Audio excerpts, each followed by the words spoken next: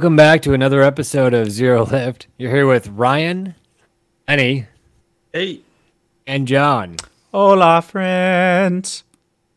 We talk about how clubs are cool, newspaper ads used to work, and we pick 3 cars built for the highway speeds and one of our new twists on an old game. So let's talk about what we this week in cars before we get started on a historic lesson on a cool club. Lenny, why don't you take it away? Really short, since the GTR is still broken. But I did just run out to Napa Auto Parts and buy an air compressor and like a Trasharoo for a pretty good price. It was on sale. I got 15% off on it because it's almost Halloween, so they gave it to me. I guess that's the thing with Napa Auto Parts. Shout out to them anyway. Interesting. Wait, what's a Trasharoo? So a Trasharoo is, or like it's a knockoff Trasharoo, but Trasharoo is like a brand name. It's something that you would hitch on your spare tire of your overland or adventure vehicle, and you could, throw trash in there as the name implies, or other things like wood or camping supplies and stuff like that. And so, like, what I'm gonna use it for mainly is for camping wood, so I could save some space inside and not, make the GX so dirty. So it's a man basket. It's basically a man kangaroo pouch. It's a backpack for the tire on the back tire of your car. The backpack for that, folks. Yeah. Does it I don't have a carrier. So what I'm gonna do is I'm gonna MacGyver it onto my hatch somehow. So I'm gonna make it work. Interesting. But then I also bought a pretty powerful, apparently, air compressor for airing up my tires once I get back on paved road off the off-road trails. Once I get off the off-road trails, should I say? I'm gonna probably put that in the engine bay, as our good friend Ken had demonstrated that he had just done in his FJ this weekend. So he's my inspiration. Shout outs to him. Very cool. Shout out to Ken. And John, you said you had a pretty busy week. Looks like it here, folks. You can't see his beautiful, immaculate work that he's doing here. It's a work in progress, so tell us about it. My room It looks like a disaster. Just went through your room, dude. No, my room. Hey, I was trying to be honest. nice. I was trying to be nice, man. No, my room is a disaster right now. So many things. I changed the motor mounts on the GTR. I didn't talk about this on the last episode, right? I said I had to. Yeah, you said you were going to. Yeah. I think Nismo mounts for the Skyline are trash. That's what everybody says to run. I shredded mine in half. So I got some Tough Mounts is the brand, shout out, give us some kickback. Daddy just wants a taste. I got some Tough Mounts. They're really stout. I cannot believe how much engine vibration I'd gotten used to. I didn't think anything was really wrong. But yeah, one of my mounts was shredded in half. I changed the transmission and rear differential fluid in the GTR. Went with the Smurf's Blood Redline Shockproof Light. Shifting is a lot better, and I have a very fresh transmission. It's got 5, maybe 10,000 miles on it, but it was occasionally notchy, but shifts a lot better already. Bought. It's also on the list of things for me to do on Yeah. the GTR. BT dubs, thanks. I need new front brake discs, and they're old Alcon 2 pieces, so like finding replacement rings for those discs is not simple. So I ordered a whole bunch of brake parts for it. I got transfer case and differential fluid that I need to change on my truck, and brake pads for my truck. I just ordered those. I haven't replaced them yet. I upgraded the steering wheel on the Sim Rig from an AccuForce V2 to a Simucube SC2 Pro with a wireless button box. Wow. Yeah, wireless button box on the wheel. Let me tell you something. I already had a pretty high-end sim wheel, and I didn't think that the difference in going from a $1,000 wheel to a $2,000 wheel would be that massive, right? From one direct drive to a different one. It's insane. It is absolutely insane how good that SC2 is. I was right before this. I was driving a Lotus 98T. What the heck track was I at? Well, it's not important. Road America. There we go. I was at Road America in a 98T, and that was some of the most fun I've ever had in a sim because the thing goes complete. For those of you that don't know, that's one of the F1 cars Ayrton Senna ran. It's a turbo era car, makes 1,000 horsepower.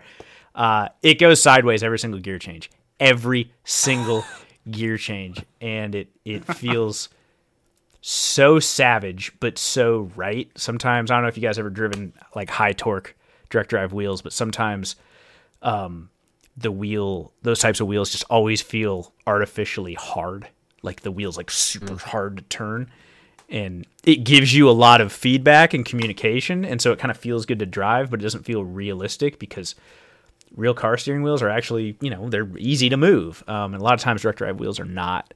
But that I don't know what they're doing at SimuCube, but like that, the software is really good. Like I can get the wheel dialed in from a new force feedback profile in 15 minutes and just wrestling that thing going sideways out of every corner. I never spun it. Like it's really easy to pick up and get in. I've never had a sim experience that, usually it takes like an hour before you're actually kind of getting fast because it's not quite right. And this is stunningly realistic. And they're joking about my room being a disaster. I've been purging a lot of stuff out of my life and throwing stuff away and blah, blah, blah, blah. I am also building a motion rig for the sim. I could just start a friggin' sim rig podcast, I guess. But, yeah, I'm doing like a DIY motion rig for my simulator. It's going to be 3 degrees of freedom for people that care. Anyway, I've got all the motor controllers and I bought a case to house them and I got them all mounted and started wiring them up. And I ripped all the wiring off of my sim because I changed a lot of things around. And now I have to get the wiring wrapped up and mounted onto the frame and stuff because when it's moving, you don't want any wires to get pinched underneath anything and blah, blah, blah, blah, blah. So, yeah, my room's kind of a disaster. I was also been in the garage doing some actual work because it's turbo weather, right? It's crisp out, but it's not frigid yet. And it's great weather to go driving, and I want to enjoy the skyline while I still have some time before winter fully kicks in. So yeah, I've been deep in it. So has Ryan, right? Yeah. Nothing on the room exploding front or the Simric front. I also would agree with the minimalism of removing things you don't need from your life. That's a good tactic to have in your house. I've taken about 2 truckloads of just stuff that I don't need. Yeah. It's a smart play. What I did, though, is I got away from my house for the weekend. The wife and I decided to go check out an area just north of St. Louis. It's called Calhoun County. It's where the Illinois and the Mississippi River meet.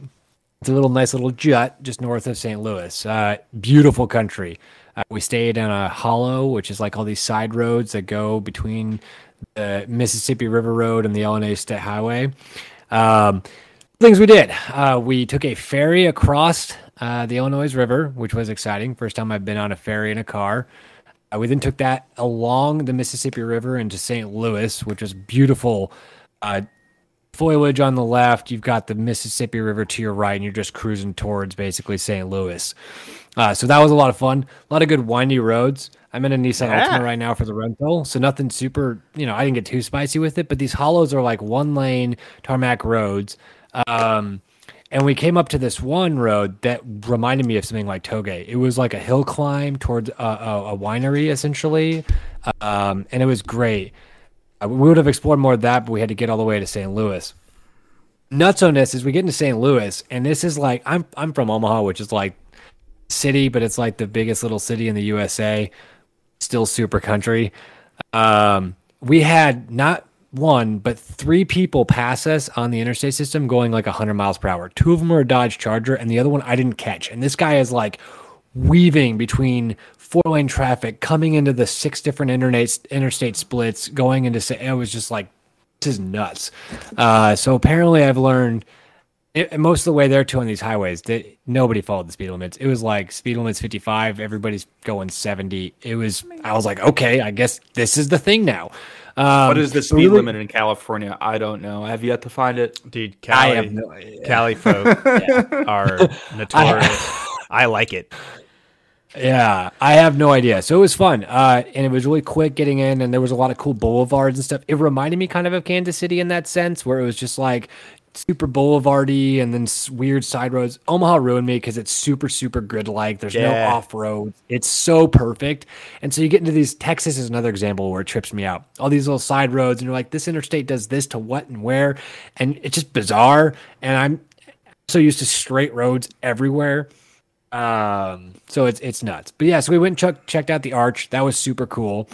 Definitely recommend it if you haven't been there.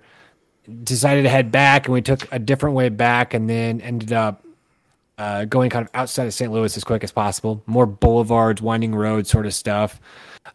Super cool. That was my Saturday, and then today we drove back and hit some across there through Bowling Green, basically, and up towards Hannibal, which is where Mark Twain is from. And we actually drove around the hills where Mark Twain's cave is and like where he lives. Super sick roads. Hannibal, awesome little back misty roads. Hannibal is mad pretty. Hannibal is very pretty. So gorgeous, and it's the time of year right now where all the foliage is changing. So it was rainy and foggy today. Okay, and I'm foreshadowing here. But it's been rainy and foggy all day, which is like my favorite type of weather. And we're driving through these trees, and there's like coming through Louisiana, Missouri. There's like fucking fog coming off of these trees and these hills, and it was gorgeous, right? So we go and we knock out this cave, a lot of fun.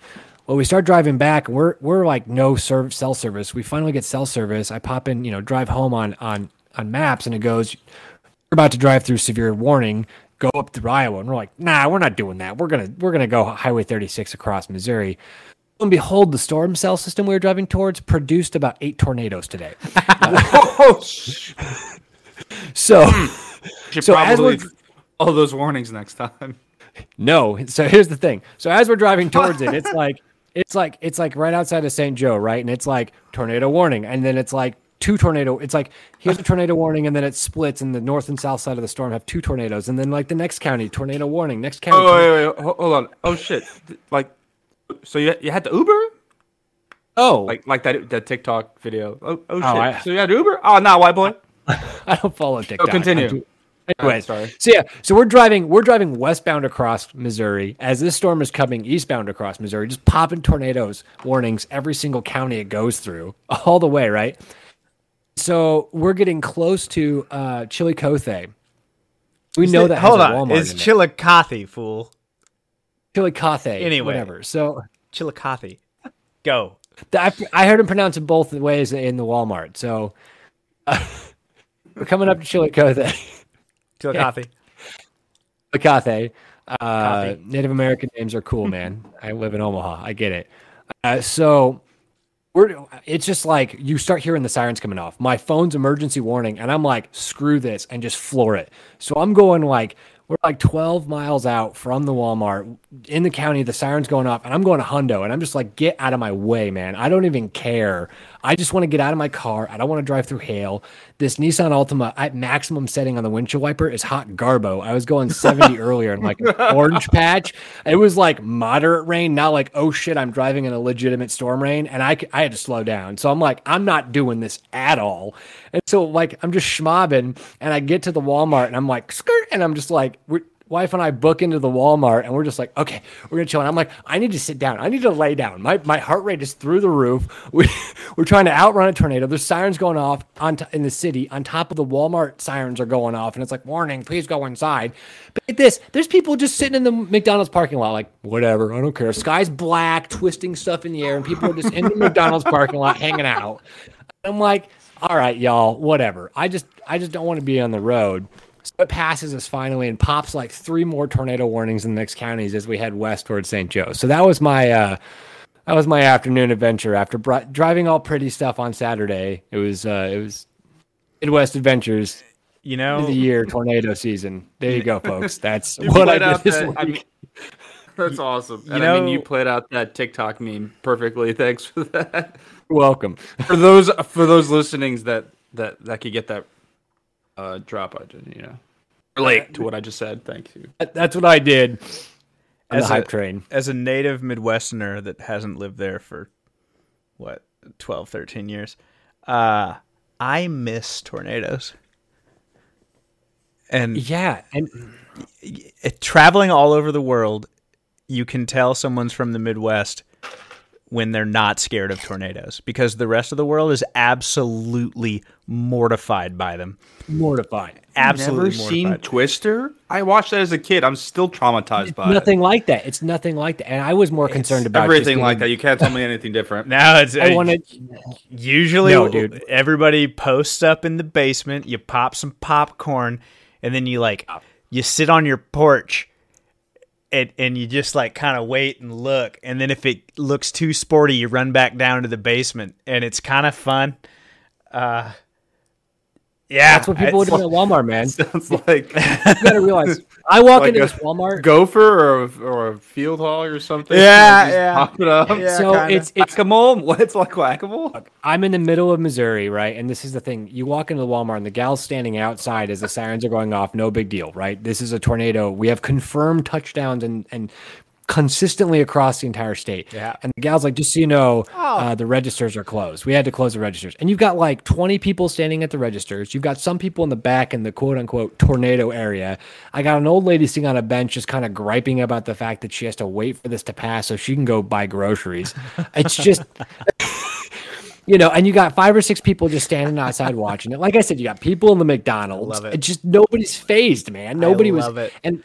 And my concern was just I don't want to be driving this car. I know it's not safe because these windshield wipers are Garbo. Nissan, fix your windshield wipers. I got to do like a windshield wiper test on all these cars now because the Chevy Malibu had the same issue where it's like you can't handle Midwest storms. These are worthless to me. And we haven't even hit snow yet, dude. Like rain's one thing, but like. So I got to do windshield wiper tests. That's a new thing. Anyways, I digress. Tornadoes are fun, folks. Don't storm chase unless you know what you're doing. That's the moral of the story. Yeah. In high school, a tornado came through and absolutely creamed my neighborhood. Like half the neighborhood wasn't there anymore. Our house didn't get hit, but we lost a trampoline and a basketball goal. Yeah. It's just a thing. I don't know. Yeah, I miss him. I never see him anymore. Anyway. Yeah. You go down south, that's the new Tornado Alley, Alabama and Georgia and stuff for the new Tornado Alley. But yeah, this is not a podcast about weather conditions in the Midwest, and it's about car stuff. So let's talk about one of the coolest clubs that also drove fast on highways, but I think not in stormy conditions necessarily. And this is a story time mostly going to be led by Mr. Lenny himself. And I Lenny, gotta compliment you on that segue. This week's segue was much better. It was smooth. Was it? Oh, thank you. All right. I'm trying. It's very much like that. It's a work in progress. So Lenny, you've got story time ahead of us. Let's do it. Talk to us. Yeah. I guess you guys and our listeners by now know that I'm kind of definitely a Japanophile of all things Japan. A I really fanboy. believe- Yeah, I'm a fanboy. I don't know what a weeb is yet, so I don't know. I'm not going to categorize myself as that. What? If you want to educate me, we could do that sometime other than this particular moment. I think a weeb is a derogatory term for a person that likes Japanese culture. Weeb is a Oh. decisive term for non-Japanese person who's obsessed with I guess we're gonna Japanese do this now. culture. They wish they were Okay. actually Japanese. Yeah. I don't wish I was Japanese, so that's kind of weird. Well, typically weebism Because involves I don't wearing. know. I am. Am I? I don't know. No, typically weebism involves like wearing raccoon tails and doing Naruto runs. Have I done that? No, I don't think you're that. I don't think you're that cool, Lenny. But you are cool enough to This tell the is story. not. So This let's is tell the not a story. podcast about me and my Japanophilism. Japanophilia. Panophilia. Japanophilia. I'll Wikipedia article on that. But too, we do bud. know, everybody knows that I love Japan car culture and talking about it and doing deep dives on it. So I decided that after watching some YouTube videos and some pretty popular YouTube videos on the Midnight Club, and sort of that era of Japanese car tuning and street racing, and I decided we should do an episode on it because there are some misinformation being put out there and needs to be straightened out. I think we need to straighten it out. We're the ones to do it. We're going to set the universe straight. So we should talk about it. Set us straight to begin with, Lenny. What is the Midnight Club? In a club? So the Midnight Club is basically just a running crew from the 80s and 90s in Japan that like to run a specific highway system, popularly known as the Wangan. In technical terms, if you're going to look it up on a highway, it's the Bayshore route. It runs from the Yokohama Bay through Haneda Airport towards Tokyo Bay, ending over in Odaiba, big site, Tokyo big site area. It's a big popular tourist area where there's actually a life-size Gundam. Whoa. Okay, I've seen that. There is. The famous Gundam is in Odaiba, one of my favorite boroughs of Tokyo. So that's the route. They were a highway running crew, but if we're going to talk about them, we should probably back it up before the 80s and 90s to about the 70s. Now. The 70s, and I just recently found this out doing this deep dive, is really where the concept of Midnight and their maximum velocity sort of philosophy was born. Back in the 70s, there was another very popular expressway sort of racing scene. It was Tomei. John, you'll know this. We've run this highway. I guess we've not run, but we've driven this highway at normal pace, kind of leisurely because it's usually just packed now. The Tomei Expressway from Ebina service area to the Tokyo toll booth. They used to was the 70s street racing high speed, like top speed running. Yeah. Really? Yep. So y'all, nowadays that same Tomei Expressway is essentially a parking lot. It is constantly The congested. commuter thoroughfare. Yeah, it is constantly backed up. In the 70s, it was fresh pavement. It was freshly built. The expressway itself is relatively straight. It doesn't really have too much of a curve to it at any given point, or nothing like a high degree curve. Yeah. So like you could reach 300 kilometers an hour. So that's in freedom meters, people. We're talking 190, 200 miles an hour. So they were doing, that was like their Route 66 back in the 70s. Before. Yeah, you could say. Yeah. Wild because looking at this on a map, almost all of these highways have squiggles on them comparative to the stuff that I'm used to. Just saying. What do you mean? Again, I'm from the Midwest, dude. It's just straight lines, man. So like, you can take highway stuff here at 100, and it doesn't matter because there's barely any kinks at all. So like, looking at this highway you're talking about from Oskai, it does have the a pretty good kinky. Tomei. Shin Tomei Expressway. Yep. Shin Tomei Expressway. Yeah. Yeah. So looking at that, it's got some pretty decent kinks to it, but I can see there's a lot of solid circuits you can basically make out of these highways. Yeah, but from there's Ebina, the circuit aspect to it. Yeah, but from Ebina to the Tokyo toll booth, which is the entrance to the Tokyo metropolitan area, it's just sweepers. It's relatively straight. Yeah, it's very nice banked sweepers, if anything. Cool. So like in the 70s, they were, running this at like 280, 300 kilometers an hour. So, anywhere from 180 to 200 miles an hour. And it stretched to 24, 25 kilometers. What is that in miles? Yeah, I'm going to do the quick math. 15 miles roughly. All right, so like a 50-mile stretch of road was their drag strip, their high-speed, maximum velocity drag strip. And from there, this dude Yoshida. He was part of this car club, this running club back in the 70s called the American Car Club.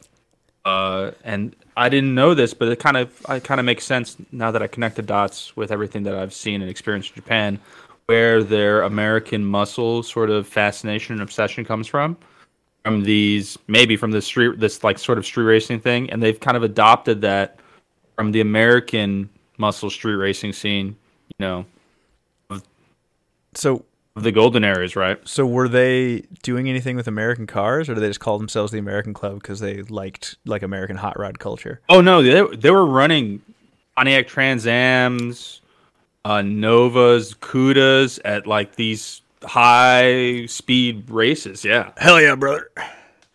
Well, it's funny how the times have turned. How now we're all obsessed with Japanese cars. They were obsessed with the American car back in the day. yeah, and they still are, right? Well, I mean, for relatively straight high speed runs, man, in the 70s, America was the jam. Like, there were a lot of cars like that in could the handle 70s. better. But Go ahead, John. I was just saying there are a lot of cars that could handle better in American cars, but like as far as engines, I mean, most of the winning race cars from that period were European chassis with American engines. So, you're talking Makes sense. highway drag racing and stuff. Man, America's the jam in that time period for sure. Yeah. I mean, just to cap off the 70s sort of origin story, if you will, some of these other participants in the 70s was Ari Yamamiya, which John will know is pretty famous, probably the most famous Japanese RX-7 rotary tuner. He was running his, no doubt, FBs, FCs at the time, in the early stages of his career, which would be, we all know, legendary. Still is legendary. He's still doing his thing. So this dude Yoshida-san, no one really knows. I don't know where he came from before this. I didn't really do that much of a deep dive into him. It's not really about him. It's about his club, right? But he started he started at the American Car Club, running, I think, Trans Am at the time, Pontiac Trans Am Blue.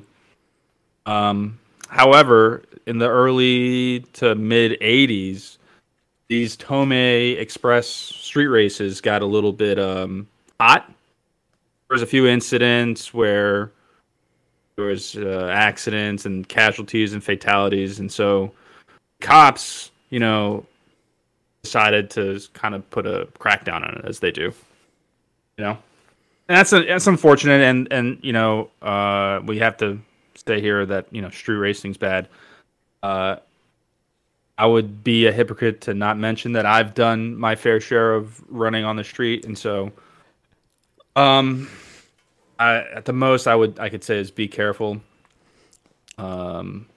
I would Not never. what you should do. I would never exceed legal highway speeds, especially on a legendary route like the Wangan. I've never done that and would never do that. That's irresponsible. I have never gone to 70K on the Wangan. That's never happened. Never. Do-do-do-do-do. Yeah. It's totally. Well, you know what's funny though? As long as you weren't looking at your phone, that's really dangerous. Absolutely not. Number one reason for car accidents: people looking at Never. their damn phones. Speeding is 2, and then drinking is 3. I will say I'm not necessarily the most. I'm pretty responsible. I'm not the most responsible guy when it comes to that. But when I am in the GTR, my phone mount is down by my hip. I just plug it into Android Auto, get the music in the nav up, and I don't look at it. I do not have a phone mount in the GTR. The phone goes in the center console. I mean, that's where When I my start mount. driving? I just have a magnetic mount on the side of the center console, so I'm not even tempted to grab for it. No. It does not even in view of me. Anyway, so they're killing Anyway. people. The cops are coming after them. Then what? Yeah, so this is 82, right? So around 82, for whatever reason, Yoshida gets something wild up his bum and decides to kind of stray away from this American muscle sort of club that he's at and grabs a 930 a Porsche 930 Turbo. Ooh. So it goes just hops the pond, grabs a turbo car, German efficiency. And around the same time, there's a new highway that pops up that we now know is called the Wangan, the Bayshore route. It starts from Yokohama Bay to Tokyo. And at the beginning, I found out after I did some research into some plans and how it was announced and unveiled or whatever. It was just parts of it, right? So it was just a little part that started off. Then the rest of it was side. But as soon as it was the whole expressway, Yoshida and his Porsche that at this point had already been modified quite a bit started running there. He was one of the first ones to run there and develop his car further from there. Him in this wide body S30 Fairlady Z. And the Bayshore route is gangster for those of you that never been there. Like it looks amazing. Yeah, it's a highway that runs right along the coast from Yokohama. It's on the coast the entire way up around the Tokyo Bay to Tokyo. And it's like, it's got some like nice kind of sweepy corners, but it's nothing that startles you, and it's got some bridges that go over the water, and it's pretty fantastic. I have a tunnel as well. It has a few. Underneath. Got a few tunnels. Yeah, it's got a few. Just makes your car sound cool, right, guys? Sure does. Oh, yeah. But I wouldn't know that because I never dropped a gear and sped on the Wangan. That never happened. Yeah. Never hit the rev limiter in fifth gear on the Wangan. Never. Okay. And I'm just saying, if I floor this Altima right now, it shifts at 6,000 RPM. So I don't believe either of you whatsoever. What does your ultimate shifting have to do with whether we sped or not? Well, because I'm just saying, if you got to get up to the speed limit to merge onto highways, and then you're just maybe or maybe not speeding. Talked about this before with speed limits. We just don't know. All right. So we leave the Tomei Expressway. We go to the Wangan. Are they just going out there and running it for themselves? Are they sending in invites or challenging people? Like, what's the culture here? Are we just like so at first, joyriding? like, it's kind of interesting, and I kind of could call back to our own experience. I don't know if you were still in Japan at the time, John, but do you remember the Keno Expressway? Were you still in Japan when they unveiled that? It went right by Ken's old place. I think they finished construction on it right after I left. Oh, well, they finished it right after you left, and it was newly paved, and it was relatively banked curves. You could sustain a good. Ooh. Not that I've ever tested this, but I've heard from other people like around 220 kilometers an hour sustain through some banking turns. If your suspension was set up pretty nicely, and there was no speed cameras on it. And so while I was doing the deep dive on what really was Midnight or where they are now, and I guess we'll get to that. I kind of foreshadowed there a little too much. When the Wangan was first built, no one really considered it for racing, and there was not really much attention drawn to it, right? And so he kind of started just kind of doing it for himself, just to run, other than from the Tomei, because that was hot, right? A block was hot, so you got to go somewhere else. Then he invited other members of Club Midnight that he had started back in '82. So the initial members were Takahashi-san with his silver 911. Okay. There was also another member with a wide body Fairlady Z and S30, which was depicted as the Devil Z in manga and anime that is Wangan Midnight. And I guess, man, Ryan, do you know about Wangan Midnight? Have you heard about it?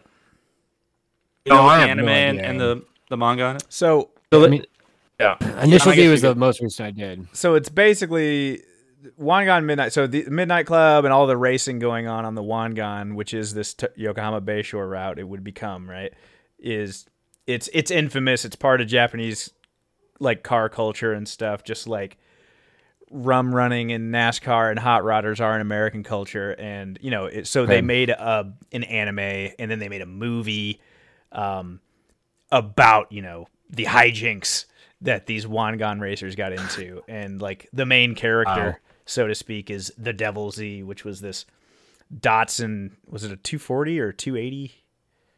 Yeah, it was a 280. Okay, Datsun 280. I think 280. That a dude like souped up and made super fast, and it had a reputation as being like killing, like being a dangerous car to drive.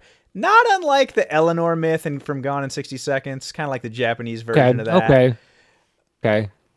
So the anime and the story of Wangan Midnight, like it's not particularly about like rival groups or crews against each other. It's more a story, and like the characters depicted within it are all members of Midnight Club. Yeah, actually. Cool. Well, and I think the central struggle of the anime was to always go faster. But it was the rivalry between the quote Devil Z and this 911 Turbo, which I believe Yoshida's car was the inspiration for that. Yeah, so the 930 that we were talking about was the inspiration. It's funny because I'm looking at this cover and it looks like I couldn't tell the difference between this and Initial D. They look almost exactly the same, but it's the same kind of thing where there's this auto culture that goes on in Japan, then bam, there's anime about it. I think, yeah, and I guess the Initial D and Wangan Midnight sort of had the same anime style ish. 92 to 2008, so 90s anime in Japan. Yeah. Yeah, the difference, it's like rum running in NASCAR to hot rodding and drag racers, right? Initial D's covering toge, and Wangan Midnight's covering high-speed highway racing. It's just different disciplines. Different disciplines and different car types, basically, because of that. Right, because you mod the car to the drive, right? So, in the anime, and so as in real life, there was Porsche 911s, there was RX-7s, FDs, FCs, Supras, the Mark III and the Mark IV, which everybody likes, the really curvaceous one. One in particular that I thought was interesting is this pink R33 GTR, and I think I sent you guys the link to it. If you guys look on it, it's like about 3/4 down the way there. It's a pink R33 GTR. It's got something called a TBK body kit, which is Takahashi's famous body kit that he has on all his Porsches that everybody looks after now. So it's really sought after if you're a Porsche enthusiast of the high-speed variety. So, this thing is pretty interesting in terms of Japanese tuning behemoths, right? You would never think pink. Hold on, before we get into the weeds here, let's get back in the club. Okay, so we go to the Bayshore route, we get like a crew together, but like, why do we care? What happened that made this, because me and my friends had routes that we ran and no one knows who we are. So like, yeah, are these guys so cool? Well, I don't know. If you're a car enthusiast and you're into modifying your car relentlessly in the search of speed, I guess how would you not think it's cool? These guys embody zero lift, do they not? These guys were all about maximum velocity speed. Well, I'm just saying, like, were there any, like, especially noteworthy events, or do they have, like, rivalries with other clubs, or, like... Oh, well, so, yeah, like, I guess I was going to get back into it after I talked about this R33 in particular. Sorry, I just had it up on the screen there. And so it just caught my eye. Yeah, so these guys, they started rolling on the Wangan, and at first it was just in pursuit of their own top speed, but, as anything, it gets kind of boring racing against yourself and your friends, right? Oh yeah. Sure. So, like after that, they started inviting other running crews and sort of racing crews or car clubs, if you will,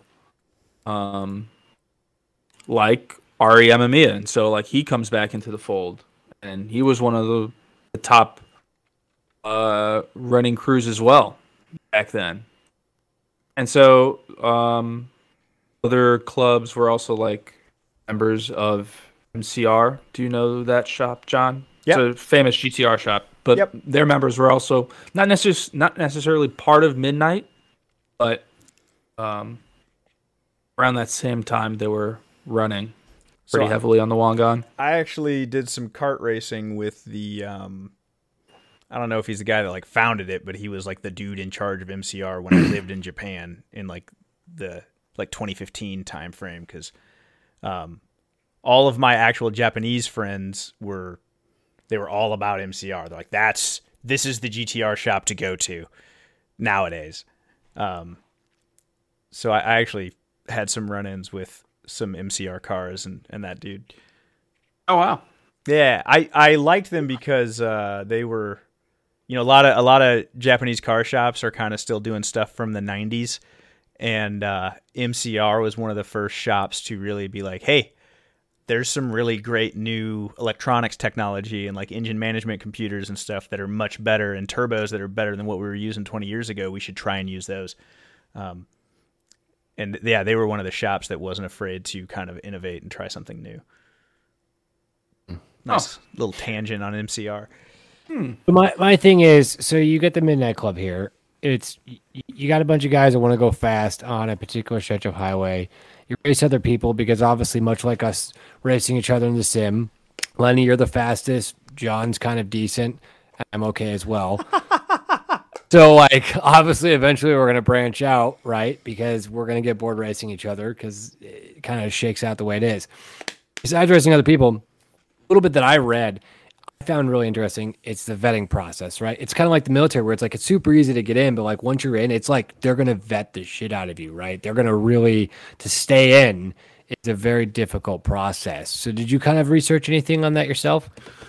Yeah, I did, and initially they weren't too stringent on their member groups. And so initially, and so what I would assume is like the 80s, maybe early 90s, they just kind of let anybody in that had a pretty fast car, and the vetting process wasn't too strict. But that kind of leads to bad people in the mixture, right? And so as they grew into dominance on the Wangan, because no one would beat them, like no one could beat them. Whatever car that they had in their club, in their stable of cars, as you will, they couldn't be beat on the Wangan. And as so it goes, and to be beat, I kind of don't have any experience in this whatsoever.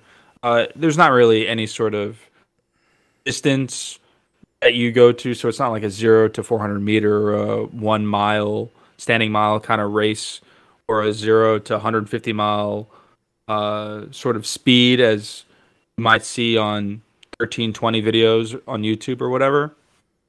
It was more of a whoever let off the gas first, or if the car in front was so far ahead that you couldn't see its taillights anymore, is when you knew you were beat.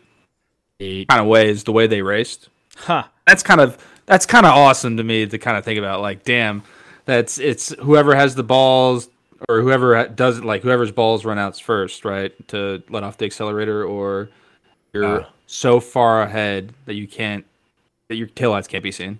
That's crazy. I mean, that's legit. So between that process and then, yes, like most cool clubs, the anonymity and like us not knowing who the members are, I guess is the other appeal that it sounds like a lot of people were drawn to. Oh, that's actually a myth. I mean, can we? Ooh, I guess we could bust some myths here too. Yeah, let's bust some myths. Sure, yeah. Help me know about this anonymity, because I also really found interesting, before we bust those myths, how they actually set up these meets. Apparently they met in a parking lot on a regular basis, and I alluded to this with what we're talking about. They used to put newspaper ads out in a way that like only members would know the secret of, like, meet at this spot, which I thought was pretty dang cool. But yeah, bust some myths. What's the anonymity is not a thing?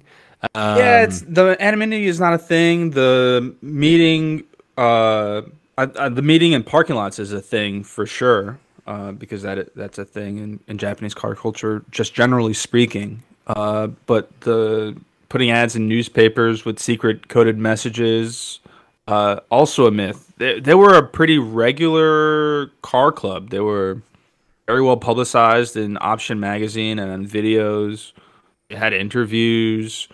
Like most of their members had legitimate businesses as shop owners, and so I think that kind of so there is some truth to the myth. Like, they were business owners and they did have money, but in terms of like anonymity, I don't think like their names were published. So businesses were established. was it kind of like a thing where they just started? Do you feel like the culture of like the Daikoku meets, the Tatsumi meets, which is infamous parking lots in Japan where people meet and do car stuff?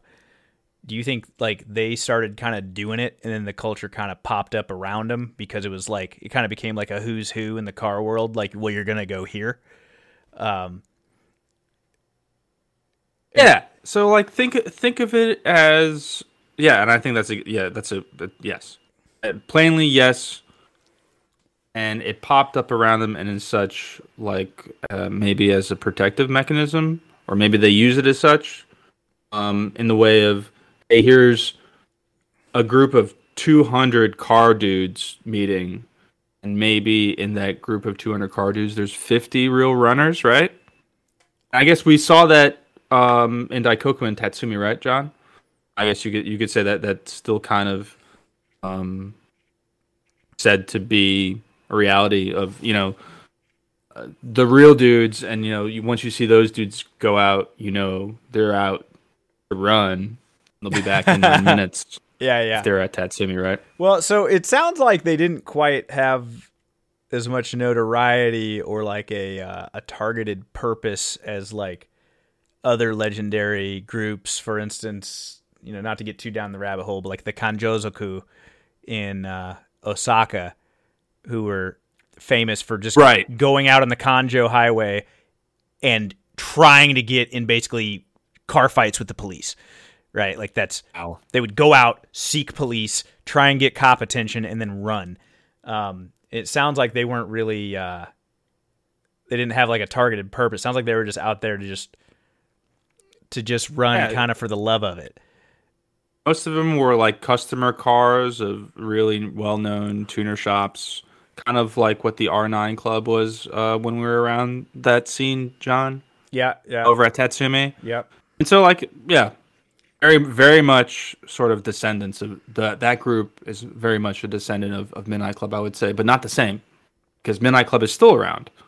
But yeah, getting back to the vetting process that you mentioned, Brian, so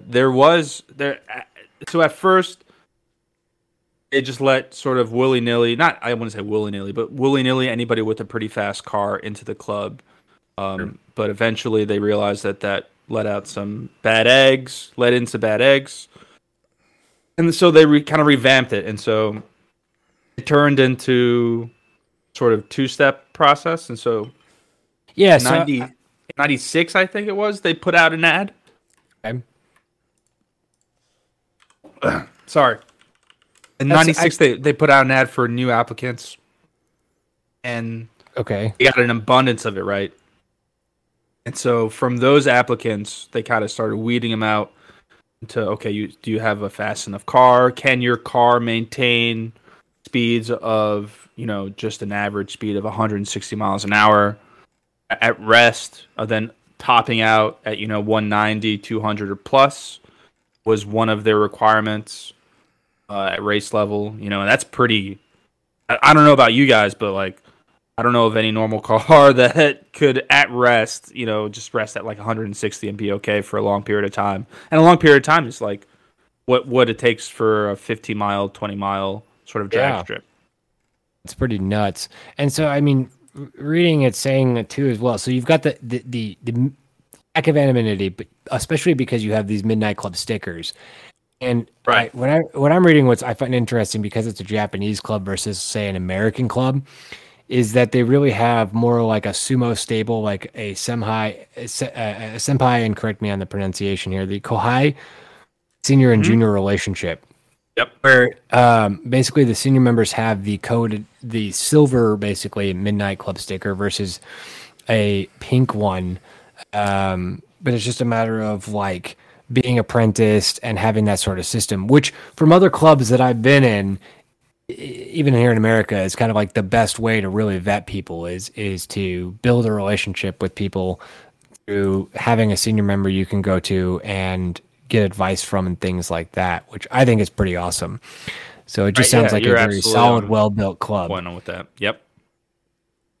And so yeah, exactly. The apprentices and the apprentice level, the apprentice time I think was a year, and you had to go to all or at least most of the meetings. And maybe in that regard, you know, the meetings were sort of secret. I'm not quite sure, and so there might be some truth to that myth as well. But frankly, I've never seen it like some dude rocking a pink Midnight Club sticker. I've seen maybe one or two. I've seen that white. I think it's a Cayman. It might be a 911. I sent to you guys in the chat. I've seen that one in person. That's a pretty sweet car.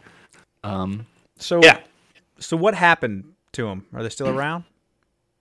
Yeah, they're still around. Not really like so. The myth as it goes, there was an incident with a Bozozoku biker gang on the Wangan one night, and it led into some side streets.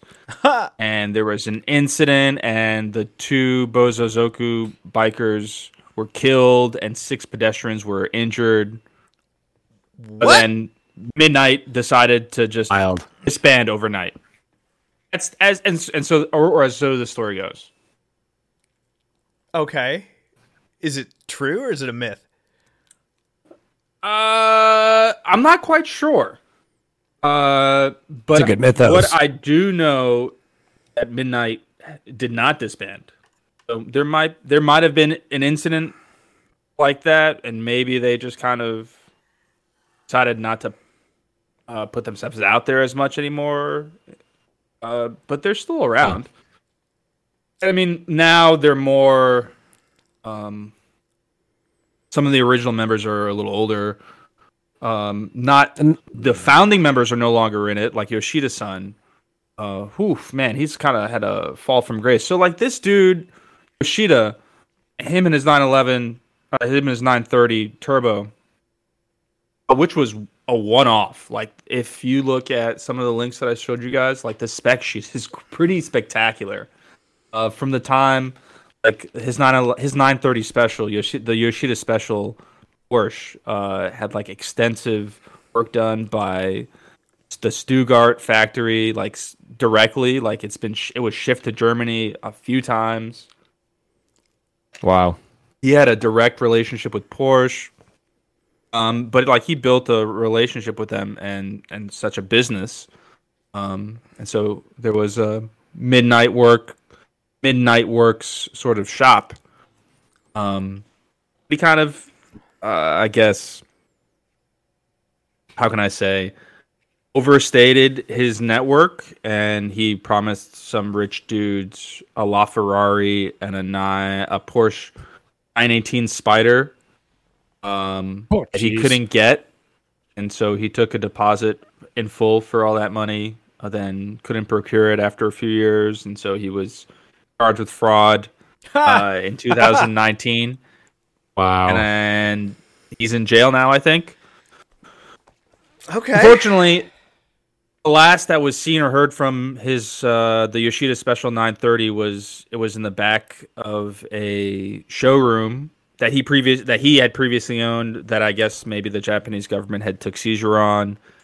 So whether or not the Japanese government still is in possession of it or whether it's been auctioned off, I'm still trying to figure out, unfortunately.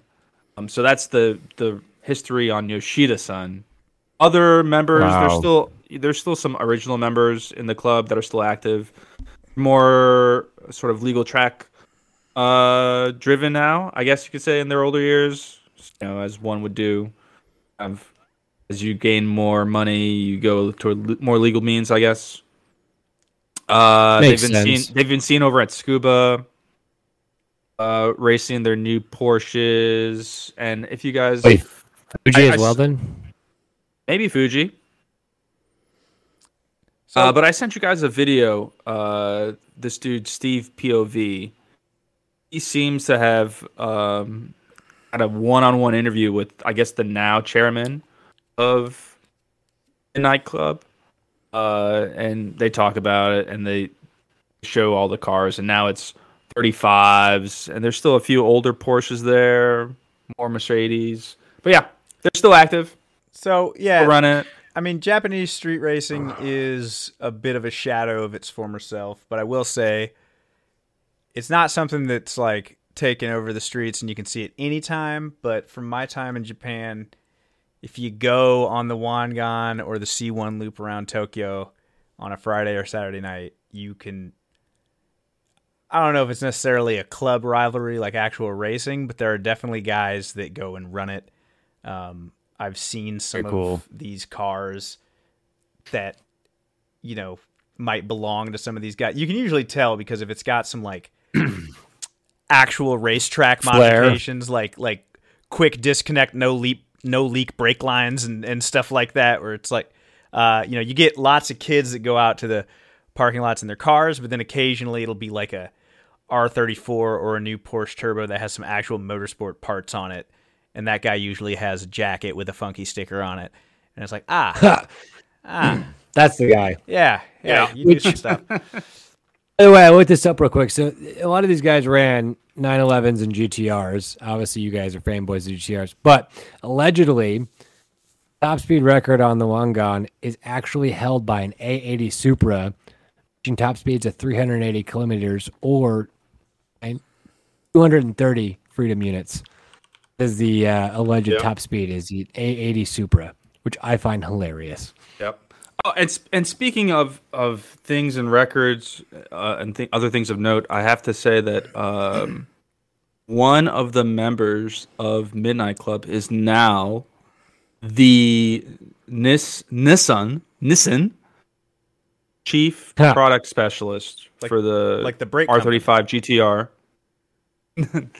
No, Nissan. Oh, sorry. okay. Well, there I was is making a joke. There's a Nissan. motor. Nissan. Australian joke. No, It's a Nissan. there's a motorcycle. Nissan. There's a Nissan, motorcycle. the brake Nissan chief company. product specialist, Hiroshi Takamura. He is actually a former member of Club Midnight. He has an R32. Super cool. He used to be pumping out 800 horsepower or somewhere thereabouts, but he's detuned it down to 550 horsepower, which he says he did so because it's the perfect balance of power for the car. And Booyah, which goes back to what me and John had stated, is also, we agree, as the perfect balance of the car. I'd say 550, six of the I'm wheels. a legend. Yeah, 550, six of the wheels, about all you want. But that's another topic. Yeah, that's Club Midnight. They're not disbanded. They're still around. They might be a little smaller. They don't popularize themselves. But they're still running. They're still out there. Dig it. So let's move on and talk about some of these cars that they raced and how we would either scrap daily or race one of these. And let's talk about racing it around the bay, because I'm looking at this Bay Shore route. This one gone looks amazing. So what are we scrapping of these cars? We're gonna race once and we're just done with it. And which one are we gonna keep in our garage that we're gonna keep taking out on a regular basis? Lenny, you wanted to do it in the style of Midnight Club. So what 3 cars are we gonna be talking about? Yeah, so I thought about it, and it would be a little bit too cliche or too on the nose for us to do one of the Midnight Club cars as a scrap race, daily kind of thing. So I decided to pick 3 other cars that I think would be a good substitute for them, and they're a little bit exotic. So let's go for it. Okay. Lamborghini Murcielago SV, Okay. Ooh, Mercy. One of my favorites. McLaren Mercedes SLR, and the Porsche Carrera GT. Okay, I got it. I mean, I think gotta these Google all three three of these. cars around either the C1 or down the Wangan, John, as you would know, we've seen a few. Yep. They're right at home with it, right? Yeah, right at home. Right at home. But I know what I would do. Okay, while you guys actually know what you're gonna do, I'm gonna go ahead and have to Google all three of these cars. All right. So look, first of all, up front, I'm gonna scrap the Mercedes McLaren SLK because that is one of the most SLR, not the or SLK. sorry, SLR. yes, SLR. Excuse me, SLR.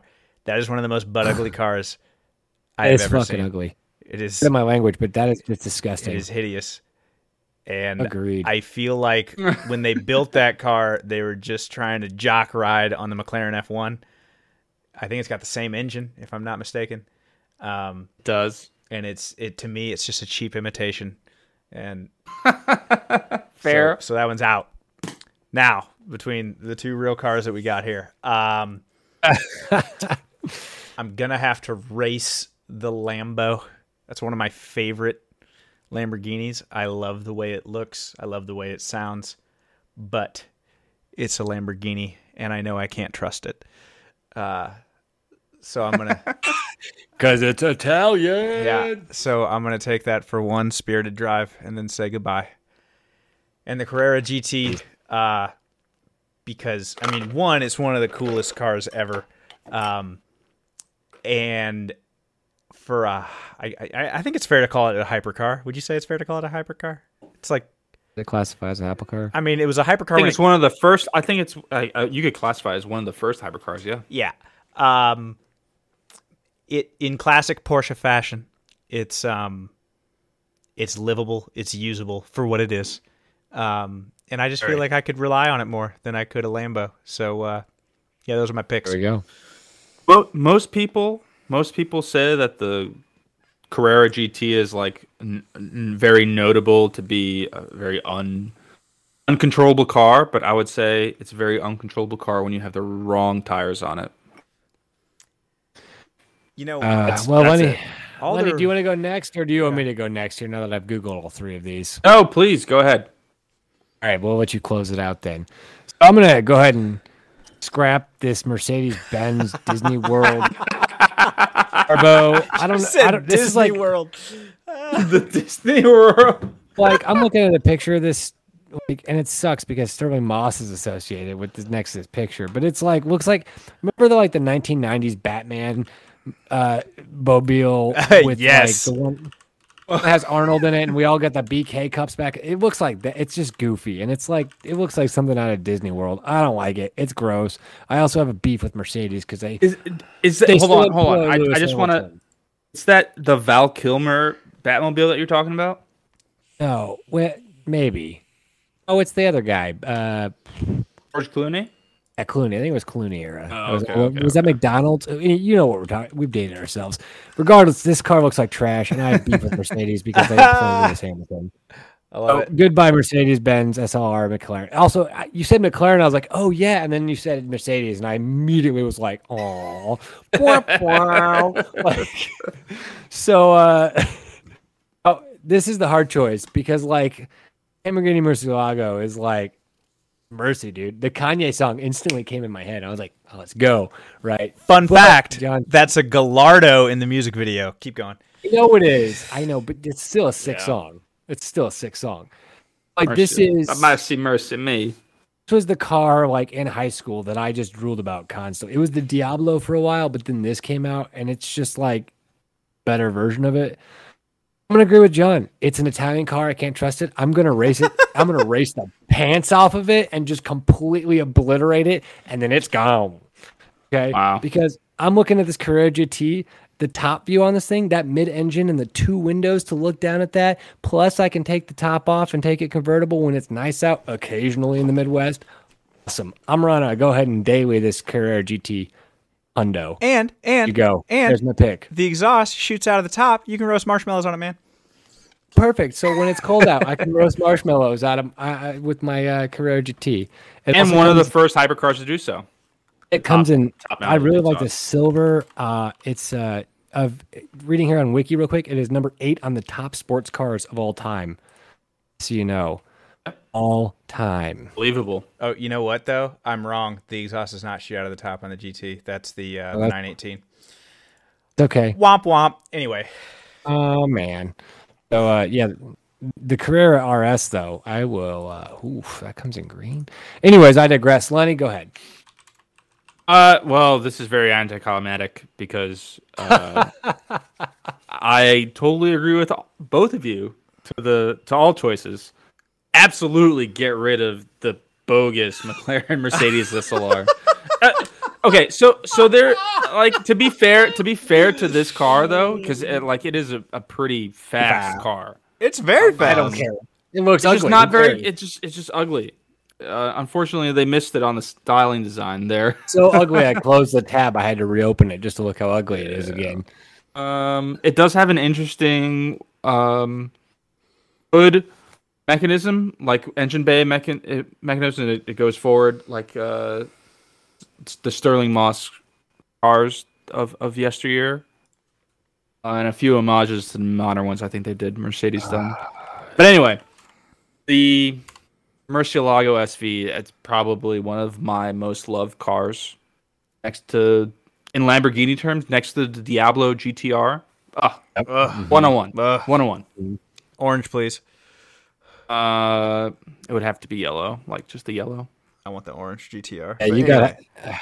But yes, I would absolutely just We race go it for the once. neon green. Just for the once. Not only because it's an Italian car, I don't know if it's going to catch on fire immediately after the first flying lap, but more so because the Carrera GT is just a car I could never get away from. Beautiful. Such a good car, just beautiful. The engine is amazing. It's V10. It's probably Porsche's best built engine ever, and it just sounds so good. So good. Right. I would never get tired of it. I because we went so livery wise, we've got for the Lambo, we've got John's going to be in an orange Lambo, you're in a yellow, and I'm going to go with a neon green. Well, What about I'm talking the Diablo GTR when I say orange, but anyway, okay? proceed. For the My Murcielago. Murcielago SV would also be yellow, so it's all good. John, what color is your Mercy? White. White. Okay, I'm going to go with the neon green. So what about for the what colors are we doing with our Carrera GTs? I'm just interested what livery colors you guys like. I don't know if I've ever seen a Carrera GT other than silver. Black. A Carrera GT. See, John and I disagree with you on the black cars, man. But Yeah. all right. Yeah, I'd We've have got- to do yeah. silver. No, there's only a few cars that really do black well, and I think the Carrera GT in black would do well. It's not bad. I'm gonna go. So, John, you went the silver with the pop. I'm gonna go kind of meet you guys in the middle. I'm gonna go with the seal gray, which is like a matte finish gray, kind of like that. That's good. Saying, All right. is colorway appropriate when talking about cars, or are we just talking liveries here? Regardless, That's appropriate, I think so. I don't think it technically classifies as a livery unless it's got a sponsor sticker on it. okay. Well, we'll discuss that in another episode. But this has been this episode of Zero Lift. You guys can tell us how wrong we are about our choices and cars. You can find us on Instagram at Zero Lift Podcast. You can also find us on Twitter at Zero Lift Podcast. Been Ryan. I've been here with Lenny and John, and we appreciate you listening in. And hit us up on social media. Let us know what you think. We'll catch you next time and keep it pinned. Love you guys. Thanks for listening. Sayonara.